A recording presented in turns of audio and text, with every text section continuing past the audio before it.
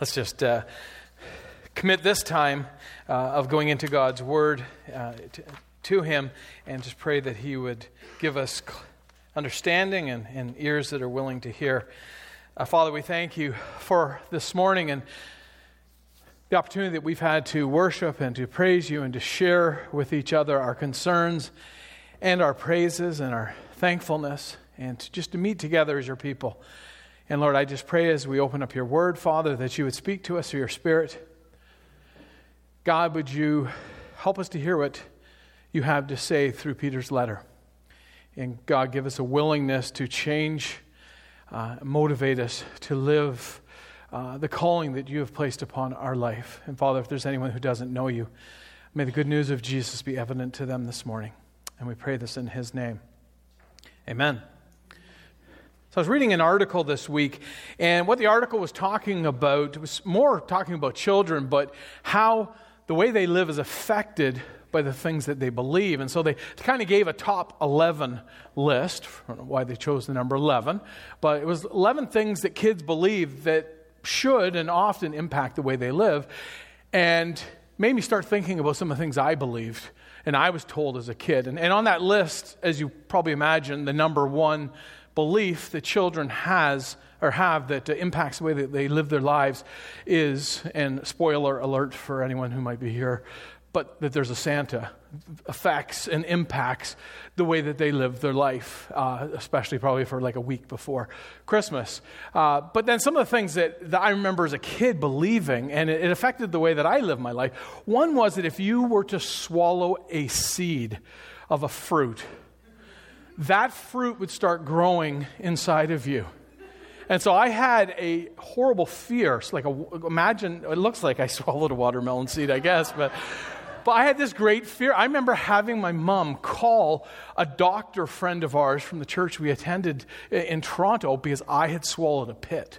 And I thought I was going to die because it was poisonous and it was going to grow within me. My mom used to tell us that if we ate certain vegetables, your mom and dad may have told you that it would help you see better. My mom always said it would grow hair on your chest, which was fine for my two older brothers and me, but kind of lost its power when my sister came along, and so she stopped using that. But it was true. These things that we believed affected the way that we lived our life, and that reality carries on into our adult lives. And so if you believe that it's important, the food that you eat, you will follow through and maintain a healthy lifestyle as far as eating is concerned. If you think exercise is important, that will become part of your daily and weekly routine. If you believe that if you are going to be anything in life, you have to do it yourself, you'll live that way. And we could go on and on with examples. But if that's true, then it should stand to reason that what we believe about the future should impact the way that we live our lives. And maybe a good question to start with is, what do you believe about the future? And maybe that's not a question that you think of very often. Maybe if you're honest, you would say, I'm not really sure what the future holds. But it is a critically important question, because what we believe about the future should shape the way we live our life today. And so if you believe that the future is only hopeless, full of despair and futility, it is a self-fulfilling prophecy if you live each day with that view of the future in mind. If you believe the future is filled with meaning and hope, and your future is assured, then you will live with confidence each day, having that future view. And as we work our way through the New Testament has a lot to teach us about the future. And it's offered to us, especially those of us who are followers of Jesus, as the basis by which we should live our life. Last week, if you were here, we were faced with a challenge. And turn to 1 Peter while I'm talking, just so that you're on the page. And Ken, do you have the Pew Bible yet? You're usually the one that tells me what page it is. But what 1 Peter 4, if someone could just read out the page number. 982? Okay, so 982. And last week, we were faced with this challenge. We were faced with the challenge that we are to arm ourselves with the same purpose or attitude that Jesus had. And we saw that purpose, that attitude, was a willingness, and not just a willingness, the choice to choose suffering over sin and over silence. And we looked at a bunch of encouragements, some thoughts that Peter gave us that help us in this regard, that thoughts that we could arm ourselves with as we strive to arm ourselves with his ultimate purpose, a willingness to suffer for what is right, obeying God's will, that we be faithful and obedient, even if it might involve suffering. And the last point we considered was found in verses 5 and 6, and the point was this: living for Jesus brings great reward, but you may have to wait a while to realize it completely. And we looked at verses 5 and 6, and I suggested to you that in those two verses we find great news, but we also find a great warning. And in verse 5, we find this great warning that those who reject Jesus, those who make fun of us because we choose Jesus, those of us who call us fools because we don't do the things that we used to do, we don't live the kind of life that they live, they will stand before God in judgment. Even death won't be an escape from that judgment. But they will stand before God, who doesn't miss anything, who doesn't sweep anything under the carpet. And they will be judged harshly for their sin. And so that is a great warning. But then we also saw the great news in verse 6, and that is that if you believe in Jesus Christ, you will live with him forever. And death, our death, does not end that promise. You see, there are those who reject Jesus and they think, look, those Christians, they live such a boring life. They didn't party it up like now they've died, I'm going to die. It all ends up being the same in the end, so why not party now? And that's not what Peter says. No. Even death does not make the preaching and the receiving of the gospel in vain. If you accept Jesus Christ as your Savior and you put your trust in what he's done for you, you will live with him forever. As we move into our passage this morning, it's as if Peter has started to think about this theme of judgment and the future that awaits those who accept Jesus and the future that awaits those who reject Jesus. And he makes a really bold claim. A claim that he expects will impact our behavior now. And we see that bold statement in verse 7. So you've got your Bible, and let's just start reading, and I'll make points as we go along our text for this morning. So 1 Peter 4, verse 7, and here's the bold statement that Peter makes. The end of all things is near. And if I'm honest, I would say that if I lived 2,000 years ago when Peter made that comment, I would agree that is a bold statement. But 2,000 years later, I'm wondering if it is more puzzling and perhaps wrong than it is bold. Because we're still here. And I'm sure I'm not the only Christian who has grown up in the church, who has been told from childhood that the end is near, that Jesus is coming soon, that we are in the last days. And I've really battled with my faith. How can this be true? Why hasn't Jesus come yet? What does it mean we're in the last days? 2,000 years is a long last day. What does Peter mean? What does Peter mean when he says the end is near? And our first thought is, well, the end must mean the annihilation of the world. But we're still here, and it hasn't happened. And 2,000 years have passed. So what else could Peter have meant? Well, I think the answer is found in understanding the range of meaning of the word end in the original language. It doesn't just mean the annihilation of the world. It also means the final stage of a process, including its goal and its outcome. And if we accept that as the meaning of the word end, what Peter is saying to us makes a lot of sense. With the resurrection of Jesus, we have now entered into the final stage of God's plan of redemption.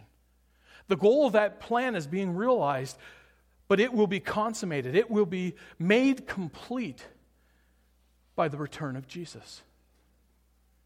And so what Peter is literally saying is that the goal of all things is near. And so Peter pictures Jesus, who has died, has risen again, has ascended to the Father's right hand. He pictures Jesus sitting at the Father's right hand, waiting for the word from the throne. Go. And so when the Bible says that the end or the goal of all things is near or it's drawing near, it's talking about the suddenness, the unexpectedness, the imminence of the return of Jesus.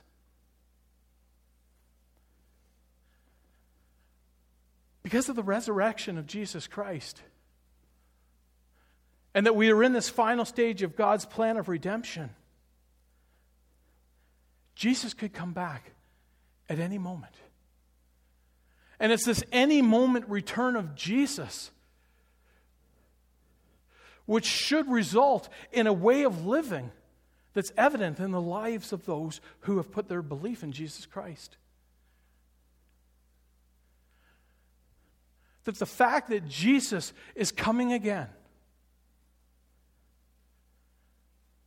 should shape the way that we live our lives as followers of Him right now. And yet I see some problems. Because there's so much,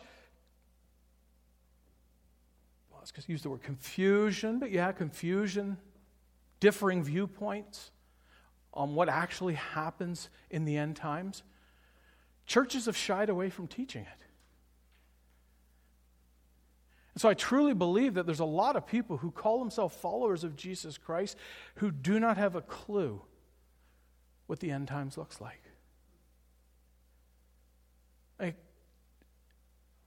Don't you see what the problem is? It's critically important that we understand what we believe, because what we believe about the future, what we believe about the return of Jesus, should shape the way we live our lives now. And yet there's a lot of people who call themselves followers of Jesus, and they really don't have an idea of what the future will look like. You see, if a conviction in the belief that Jesus is returning at any time is not what's shaping your life now, what is shaping your life?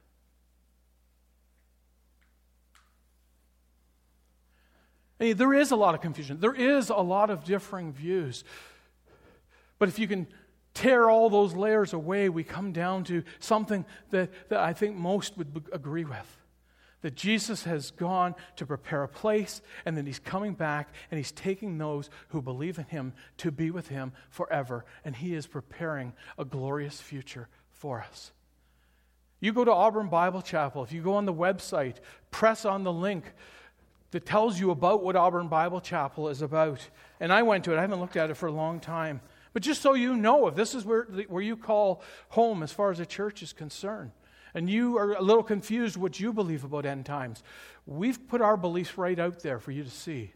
We believe in the imminent return of the Lord Jesus in the air to call believers from this world. And we believe in the bodily resurrection of all people. The saved will live forever with Christ, and the unsaved will live forever separated from Him in a state of eternal torment. And if that doesn't drive you to live a life that reflects your belief that Jesus could come in any moment, and yes, those who believe in Him will be with Him forever, but those who don't will be separated from Him forever,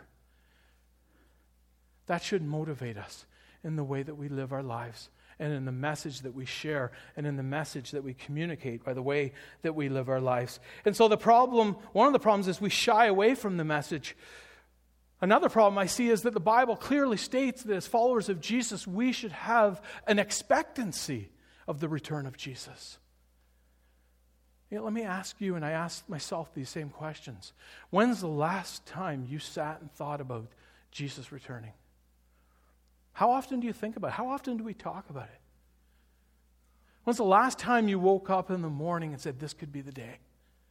This could be the day that my Savior returns, and I'm going to live today like there's no other day. And so we need to develop this heavenly perspective. That brings up another problem. It is so much easier to develop an earthly perspective. To live like the matters and the priorities of this world are much more important than the matters and priorities of the world to come. That where my focus and my attention and my devotion needs to be is on my job and on my possessions and on my hobbies and on my family and on my marriage and on my education and on my friends. And all of those are good in and of themselves. But when that becomes what life is all about for us, we've lost the plot as followers of Jesus. And so despite all the problems and all the roadblocks and all the obstacles that are thrown in our way, the message of Scripture is very clear. Because of the resurrection of Jesus, we have entered into the final stage of God's plan of redemption, and there is nothing holding back Jesus from returning again. He's just waiting for the word go from his Father. And that was the great hope of the early church. And that should be our great hope today. As I said, Jesus died, he rose again, he has gone to the Father, he's preparing a place for us, he's preparing a wonderful future for us where we will realize all the blessings, the inheritance, all of our hope when Jesus returns again. That is our great hope. Do you believe it? Do you believe it? Then how is it shaping our lives? Because as we go through these verses in our text this morning, Peter says these should have a tremendous impact on our life. And he singles out 4 actions that he says should be evident in the life of the believer and in the life of the community of faith. If we truly believe and are convinced that Jesus is returning and that we are in that final stage of God's plan of redemption. And we see the first one in verse 7. Peter says, the end of all things is near. And then there's probably the most important word of our text this morning, therefore. Therefore. If you really believe what we've talked about concerning Peter's bold statement that the end of all things is near, therefore, be alert and of sober mind so that you may pray. In other words, think right so that you can pray right. I'm sure all of us have found ourselves in situations where the pressures and the stress of life, the busyness of life, have put us in a place where we feel like we're going out of our mind. You've been there before? You feel like you're going out of your mind. You can't think straight. You can't make right decisions. You do things and you say things that you wish you didn't, and you land on wrong conclusions. All the time. Thanks, James. You're with me. But it can happen spiritually as well. As we strive to live out our faith, we strive to thrive living out our faith in a world that's not so friendly toward our faith. We can find ourselves in those same situations where the pressures and the opposition and the stress can leave us in a place where we feel we're going right out of our mind. We don't know what to think. We don't know what conclusions to land on. And so we say things and we do things that later we regret. And so Peter says, be alert. Literally means to be in your right mind. Know what you believe. And that's why I read those statements to you from the Auburn website. Go to the Auburn website and read everything that's there. Know what we believe and understand and ask questions if you don't get it. There are people here that would love to have that conversation with you. Understand and know what you believe and be sober. Literally means don't be intoxicated. And yes, don't be intoxicated with the physical stimulants. But I think he's referring to spiritual stimulants as well. Materialism, idolatry, worldliness. Be in your right mind. Know what you believe. And don't be intoxicated by the things of this world. What Peter's describing is a state of emotional control that's a result of a conviction concerning the future, so that we don't waver or wilt or land on wrong conclusions or say the things we don't want to say or do things that we wish we didn't do. But instead, we see things from God's perspective. And why is this important? Peter says it's important that we think right so that we can pray right. So that when we find ourselves in circumstances beyond our control, it draws us into prayer. And not prayers that are like daydreams, and not prayers that are from surprise desperation, but prayers that submit to and look to the light of reality that comes from God's perspective, so that we can pray for His light and His guidance and His direction, no matter how dire the circumstance might be. And so we think right so we can pray right, and that's a nice little pithy title, but what does it look like? I think the greatest example is Jesus on the cross. If anyone had reason to be out of his mind, to be angry, to be concerned about himself, to be materialistic, worldly, frustrated, totally confused, say things that he wished he hadn't said, it was Jesus on the cross. But Jesus was convinced of what the future held. And so while walking to the cross and while hanging from a cross, what was he able to do? He was able to quote Scripture. He was able to show mercy to those who weren't showing mercy to him. He was able to instruct his disciples about his mom. And he was able to pray to his Father. And so in light of eternity, in light of our belief that Jesus at any moment could come again, we need to think right so that we can pray right. Then we move into verse 8. And Peter says, above all, love each other deeply, because love covers a multitude of sins. And Peter's not talking about a warm, fuzzy, emotional kind of love. The word love there is agape love. The sacrificial, unconditioned, other-centered love that God the Father has for us. And Peter says, have that kind of love for each other and make it deep. Probably a better word is fervent. Literally means strained. The picture that comes to mind is of a horse in full gallop or a sprinter stretching out to cross the finish line. If you're a Kevin Pillar fan or Jonathan Davis, the new center fielder for the Toronto Blue Jays, they have this unbelievable ability to catch a ball that no one should be able to catch. And how do they do it? They stretch their body out in the air and grab onto the ball. And Peter says that's the kind of love that we are to have for each other. A stretched out love, regardless of the cost, regardless of the hurt, regardless of how many times people let us down. We are to have a stretched out love for each other. And then Peter makes this a statement that's a little bit confusing at first reading. It says, love each other deeply because love covers over a multitude of sins. And it sounds like that could be theologically incorrect. But understand, Peter's not making a theological statement about God and how God forgives sin. He's not talking about how the church should just ignore and forget and sweep under the carpet sins.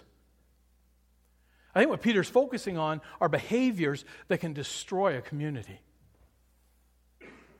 Peter's quoting a phrase that was well known to the people of the first century that finds its roots way back in Proverbs. It's kind of the flip side of what hatred can do in a community. Love covers over a multitude of sins. And I think what Peter's saying is that if someone wrongs you, you've got a few choices.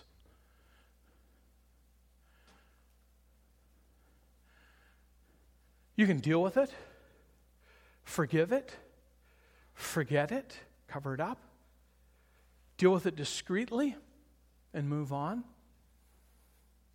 Or you can do the other popular option, which is to drag the person who's wronged you through the mud and to nail them to a wall and make sure everybody knows the offense that person has committed and to publicly humiliate them. And Peter says love covers over a multitude of wrongs. Wayne Grudem, in his commentary, writes, where love abounds in a fellowship of Christians, many small offenses and even some larger ones are readily overlooked and forgotten. But where love is lacking, every word is viewed with suspicion, every action is liable to misunderstanding, and conflicts abound to Satan's perverse delight. Here's the truth. Especially when we find ourselves in a world that's not so friendly towards our faith, and we're trying to survive and thrive, and we're trying to arm ourselves with the same purpose that Jesus had, and we've got this belief that Jesus could come at any moment, and He secured this great future for us. There is nothing more better than knowing that you're part of a loving, encouraging, supportive family. And that's why, if you're not part of a care group, I don't get it. I know that no matter what happens to my family or myself, a phone call to the Bestards, to the Bells, to John or Val, to the Samuses, and I've got someone who's got my back. And here's the flip side of it all. There's nothing more. I've shared that with friends of mine who don't know Jesus, who don't go to church, and they take notice. They think that's a marvelous thing that we've got going. But the flip side of that is there's nothing that turns off the unbelieving world more than a church that's fighting with itself and is not unified and is divisive. So Peter says, in light of the future that awaits us, love each other deeply. Then we move on to verse 9. Here's a fun one. In light of eternity, offer hospitality to one another without grumbling. And I'm sure none of us have problems with hospitality, especially if we can define what hospitality looks like. But I kind of realized as I was working on this sermon that my understanding of hospitality is much closer to the definition of entertaining than it is hospitality. Hospitality in Peter's day literally meant showing kindness to strangers. And it was very important, especially in the context that they lived in. Churches were in people's homes, and if Christians were traveling, it wasn't like they had the Holiday Inn that they could stay in. And so it was important to the ministry of the early church and to the fellowship of the early church that people opened up their homes, not just for church on Sundays, but opened it up to Christians who were traveling, evangelists that may have been coming through.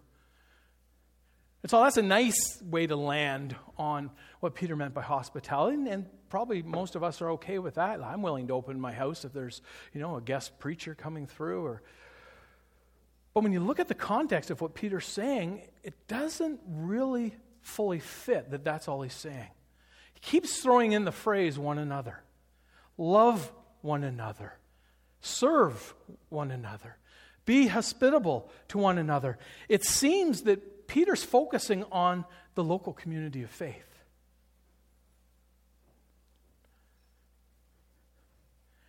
He's saying, open your home to those within your own local community of faith. And not just the ones you're attracted to and that you enjoy spending time with and you know you will have fun with.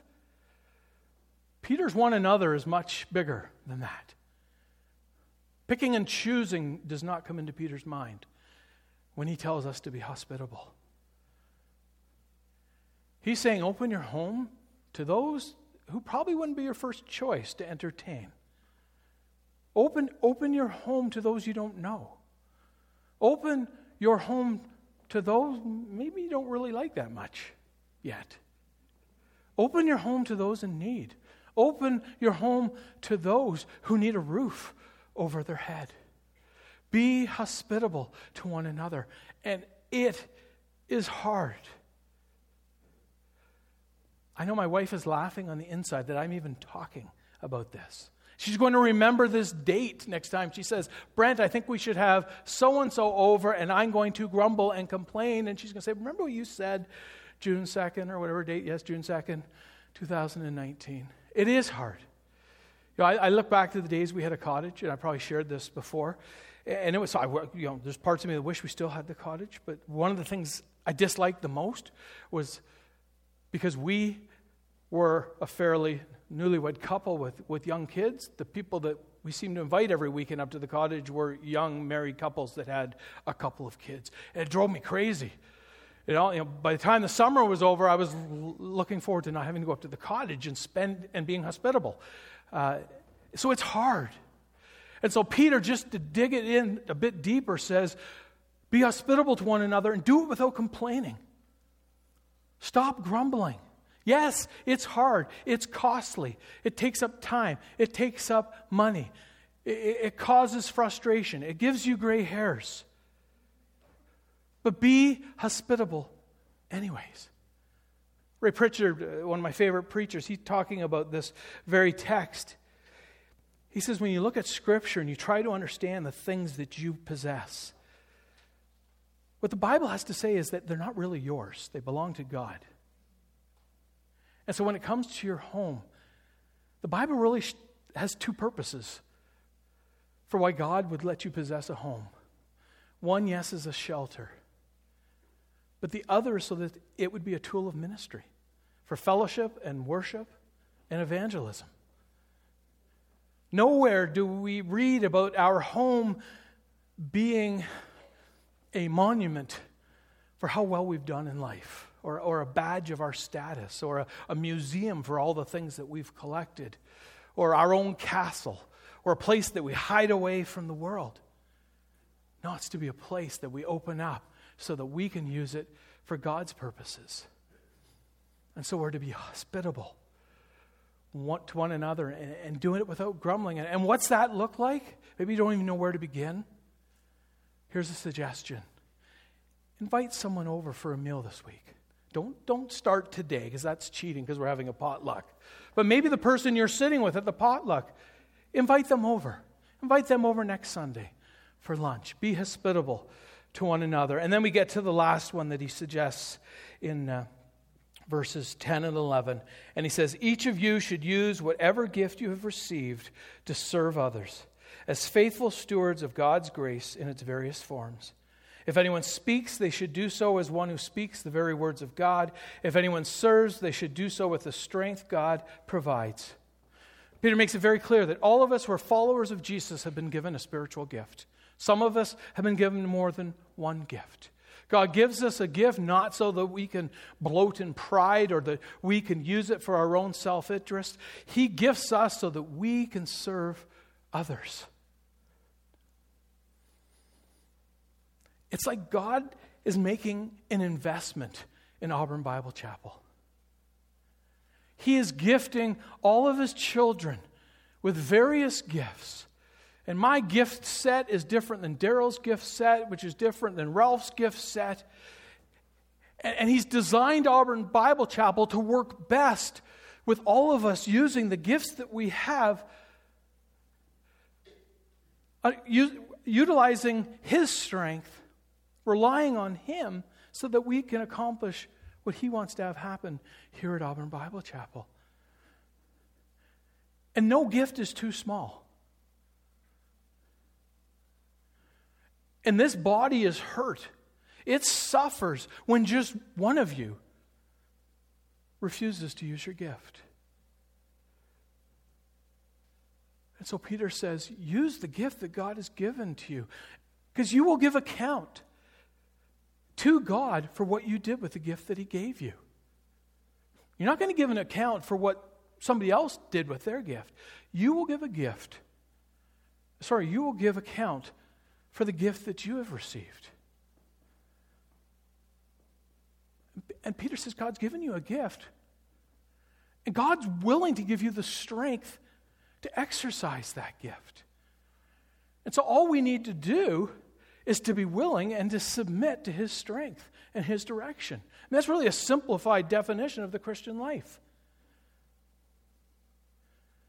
So we need to serve one another with the gifts that God has given us. And as we come to the end of the verses, Peter just doesn't leave us with 4 random instructions. I think they're linked. They're not just random. But we're to think right so we can pray right. We're to love each other deeply. We're to be hospitable to one another. We're to serve one another with the gifts that we have given us. But then Peter ends the passage reminding us of our ultimate mission. That we do all those things. That we strive to thrive. That we arm ourselves with the purpose that Jesus had. That we live life in view of the future that we are convinced of. Why? So then, in all things, the Father is glorified through the Son. And if that objective is at the forefront of our mind, then nothing else really matters. Everything falls into place. Not that it becomes easy or that it always makes sense, but we can live with confidence, knowing that the Father is glorified through the Son when we live in obedience and faithfulness to the things that God has called us to, and we live in light of our conviction that Jesus Christ is coming, and he could come at any moment. My prayer is that that would motivate you as you move into this week, to think of the one another's that you find yourself with, and to put these things into practice.